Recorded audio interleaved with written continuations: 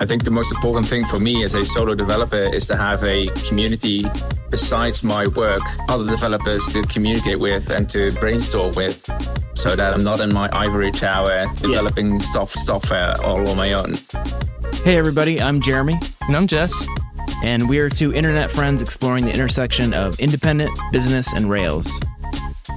Hey everybody, welcome to another episode of Indie Rails. This is another mini episode that we're doing here at Rails World. Jess is coming in over Zoom, and I'm here with Bram, Jetten, an independent Rails developer doing open source and building products. And welcome to the show, Bram. It's nice to be here. Thank you for inviting me. Absolutely. Yeah, happy to have you. So this is my first time meeting you, Bram. Jeremy, when did you guys meet? Or did you just meet? We had not met, but I've been following you for at least a while on Twitter. So I was kind of aware of your work with Spina and excited to talk. So okay, awesome. Yeah. Well, sounds great. Yeah, it's my first time at a big Rails conference like this, actually. So it's pretty cool to see other people that are using Spina that I haven't met before. Oh, that's cool. And usually I don't even know how many people are using it. Yeah. I use it as a side project and basically as a kind of a staging environment to test new Rails features. Okay, yeah. Which I then implement in my actual Rails business. Right on. Okay. Do you want to tell us a little bit about your background, how you got into Rails, how you got into indie development? Yeah, sure. Well, actually, I've been kind of an entrepreneur since I was like 15, 16 years old, building websites for people. Always enjoyed doing that. I always enjoyed building CMSs for people. I didn't like using stuff like WordPress. Yeah, Jason is making a little joke. He said he's sorry. He wrote, "I'm sorry." I think he's very, very sorry. Yeah, He's gonna buy us beers after this. I just feel it. There you go. But anyway, I built a lot of websites for clients, but at the time I wasn't really sure what I was going to do as a job later. Yeah. I didn't even think computer science was really a thing I want to do for the rest of my life. So I actually started studying industrial design. Oh, interesting. Which is like something else entirely.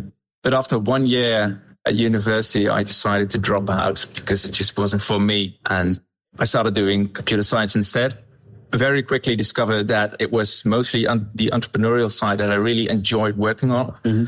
So I simultaneously started my own business, building websites for others, came across Ruby on Rails around 2009. Oh, right on. And, well, it was very popular at the time. Mm-hmm. So I just started building random stuff with it. And because I was studying computer science, I had to get an internship at a company as part of my education. Okay. And at that company, they had this tiny app built for driving schools where they could have planning and invoicing for the entire driving school. So kind of an all-in-one app. But they didn't have a lot of usage. And because I had a great internship there, the owner of that business asked me to take a look at it and see if I could make that work somehow or do something else with it. And I had just started using Ruby on Rails. So I just decided to rewrite it in Ruby on Rails from scratch. Nice. And we started selling it to a couple of driving schools. And one driving school became 2 driving schools, then 5. And now a decade later, we're at 1,600. Oh, wow. 1,600. Yeah. And the best thing is that I'm still doing it on my own, as in the development. Yeah. We're a team of 6 right now, but that's mostly support and sales staff. And we're actually hiring our first junior developer right now because actually we need to lower the risk of just relying on one single developer for so many driving schools and students. Yeah. What are the risks for you? Like, what has been like 1,600 driving schools? Like, what have been the difficulties of doing that on your own? Well, actually, I haven't had not many difficulties. Yeah. And I think that's due to Rails. Yeah. And I mean, Rails has evolved a lot over the last 10 years. And especially frameworks like Turbo have helped me enormously to build native apps for our web app. Cool. And actually thought at a certain point I have to hire someone to build mobile apps, for example, or just to do DevOps or do some other stuff that I can't do on my own. But I haven't reached that limit yet because Rails keeps coming out with new features that I can use and just, well, go to the limit with. Yeah, that's cool. Yeah, I love hearing that story. I saw the slide on Twitter of DHH presenting the one-man framework or one-person framework. I found a prime example of that. I do too. Yeah, I really resonate with your story. I have a similar story and background of building websites. And then I built a couple of SaaS companies, and I've been working with those same SaaS companies now for 10, 13 years on some of them. And we have a very small team, just started bringing on some other developers. So a lot of similarities there. Awesome. So this app is maybe your main business? It is. Okay. Yeah, I've actually started focusing full-time on this app. Well, actually, I'm starting to focus on it full-time the 1st of January next year. Oh, cool. So I've gradually started doing it more. Yeah. But I've basically built it part-time, so around 3 days a week. That's awesome. Yeah. Have you been involved in the business development, marketing, and sales side of it, or is that? I do have a co-founder, and my co-founder is mainly doing that. Yeah. But I enjoy working together and just come up with novel ideas to market our app. Yeah. We both brainstorm a lot about product development and how to build new features for our users. And we always try to come up with the best kind of feature set that delivers like 80% of the functionality that every driving school would need, so that we can prevent having to build it all and then not succeed because I'm on my own and we're not a very big team. Yeah. And I think that has helped us a lot in the last 10 years. And what we discovered is that in the end, most driving schools don't even need all of that functionality. And it works a lot better for them now. That's cool. It's so much easier to build software and products when you have paying customers, isn't it? Because they have real problems and you have income, so you're not making bets on like trying to solve these problems in advance, and you can get real feedback from them on what is needed, and you sort of have a source of income to support building the features. Yeah, I also had a service business on the side, which was my main business before this became my full-time job. So that actually financed the development of my SaaS business. Okay. Was there a time where that was difficult to manage the two? No, it actually went very organically. Yeah. You're pretty close to Amsterdam, right? How far is that away? Well, everything in the Netherlands is quite close to Amsterdam. I live around a 1.5 hour drive from Amsterdam, which is the other side of the country. Yeah. That's pretty cool. So you basically have the first Rail World conference in your backyard. Yeah, which is amazing. And I heard the next Rails conference is going to be in Toronto. So they just announced. Oh, is that the news? Yep. That's cool. Start making plans now. So it's really interesting to hear about an entire business that can support you and co-founder for driving schools. There's so many interesting niches. Do you have any advice for other people that are trying to find product niche that they could do small business in, small app Rails business in? Well, I think the hard part is that if I went ahead and started looking for a niche, then I wouldn't really have found it. It's just that I stumbled upon it and kind of worked out over 10 years, but I didn't plan this. Right. I think the most important thing for me as a solo developer is to have a community besides my work, other developers to communicate with and to brainstorm with, so that I'm not in my ivory tower developing software all on my own. Yeah, so maybe it's more of like an openness to the business opportunities that others see where they see a need and realize that an app would work well. Or yeah, I think solve real problems for real people and just start really, really small and execute that very well. I think that's what we did in the beginning because we were so small. We couldn't build it all. We couldn't build the entire feature set because we started focusing on planning, for example. So we have a great calendar that's very user-friendly, that looks like Google Calendar, what they're used to. And I think in the beginning, that has convinced a lot of small driving schools to start using our software. And then over time, bigger driving schools saw that we also had other features for them and they migrated later. Cool. Yeah, that makes sense. So how does Spina CMS fit into the rest of what you're doing? Well, I really enjoyed working with Ruby on Rails. And I was also building a lot of websites for clients. And in the beginning, those websites were built using PHP. I have used a framework. Yeah. It was CodeIgniter. That's what I used. And I built my custom CMS because I like building those kinds of systems. And I didn't really like using WordPress at the time. But CodeIgniter was very much influenced by Ruby on Rails. So that's when I started using Ruby on Rails. But there wasn't really a very good CMS that looked like WordPress or that looked more user-friendly for my end clients to use. So I did the only thing I usually do, which is I start building it on my own. Yeah. And I think the the main thing that I got out of that was that most of our end users, our clients, didn't really need all the flexibility that something like WordPress has. Usually people just asked us to update their logo or add some text, and they didn't actually do that themselves. Yeah. So I thought, well, if I can make a CMS that I like working on, then perhaps others might as well. So that's why I made it open source, and that's why I enjoy working on it. And I use it kind of still to this day, mostly to experiment on other features, because I don't build websites for clients anymore, but I still do enjoy developing Spina CMS. Yeah. When did you roll out a pro version of Spina? I think that was around 2 years ago. Okay. What led you to do that? And what features does that bring to the table? Well, we have a couple of pro features that include having multiple concepts, multiple drafts for a page.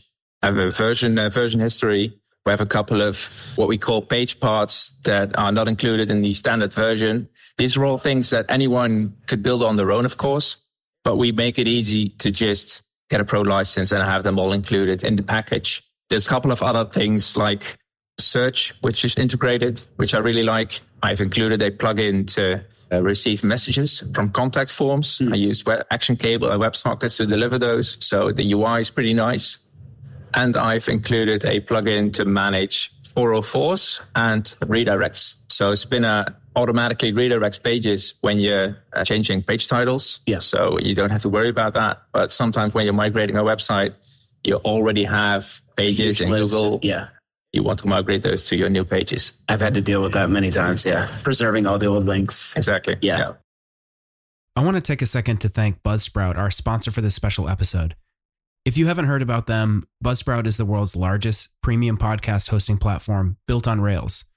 They partnered up with the Rails Foundation to sponsor the Rails World podcast program, where Ruby and Rails podcasters could record episodes of their podcast during Rails World in a dedicated recording booth they set up in the sponsor lounge. If you're thinking about starting a podcast, you will need a good hosting platform, so you should check out Buzzsprout. They are big supporters of the Ruby and Rails ecosystems, and from my experience, genuine and caring folks. Find out more about them at buzzsprout.com. How have people found the CMS? Do you do a lot of marketing? Is it just been people finding it through GitHub or? We actually do, I do zero marketing. Okay. Yeah. So I think most people find it through GitHub or my Twitter profile. Yeah. We also have Ruby Toolbox, which is, I think, the top referral. That makes sense. Our website. Yeah. On our homepage, we show the number of downloads on Ruby Gems, but I'm not sure how accurate that number is or what that number actually means. What it means, yeah. Yeah, I think probably why your profile stood out is because I think you seem to talk a lot about the feature development that you're doing with it, or ways that you're doing like things with Turbo, Hotwire, with Spina. So at least from my perspective, you're using Twitter well to market yourself and market the CMS. Yeah. Yeah, I saw you tweet that you've already upgraded to Rails 7.1 Spina. Yeah, that's true. But that took one line of code. So it was an issue that was open for, I think, 2 months already. Someone used the beta of Rails 7.1. And I postponed fixing that. Yesterday, 7.1 was released. And I thought, okay, now's the time. Right. Jumped on it. That's great. Yeah. Good little bit of marketing. Yeah, a little bit. I included the photo. Nice. Yeah. I saw another tweet you made about attending RailsAS. And you mentioned that was your first like big Rails conference. Was that? And first small conference, actually. First conference. Yeah. And now you're at Rails World. I was at RailsConf for my first time this past spring. Are you enjoying being around all these developers and getting to meet so many new people? Yeah, very much. I really like that I went to RailsAS first because that was very small and intimate and I got to know a couple of people beforehand. That's when I was always also quite surprised to know that some people already use some of my gems, which is really cool to hear. Yeah. And now the past 2 days, I saw a lot of those same guys again, and it's just great to reconnect with those people and to see what they've been up to tell a bit more about what I've been doing. And well, the venue is amazing over here, so I think it's really great to have it in my backyard also. Yeah, I've said to several people before, like going to a smaller conference really helps to for your first time, or like, to meet people so that when you get to a big conference, you have a number of people to talk to already?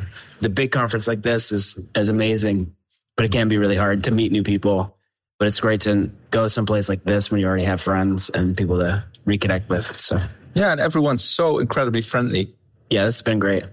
I wanted to ask you again about PlanGo. The tech stack is, I guess the back end is Rails. Is it mostly a web app, or do you have a mobile app as well? Yeah, I have 2 native apps as well, or actually 4, because we have iOS and Android. But it's all turbo native, so it sounds like a lot, but it really isn't. But you said 4 native apps? We have an app for instructors, and we have an app for students. Oh, okay. So those are 2 separate apps.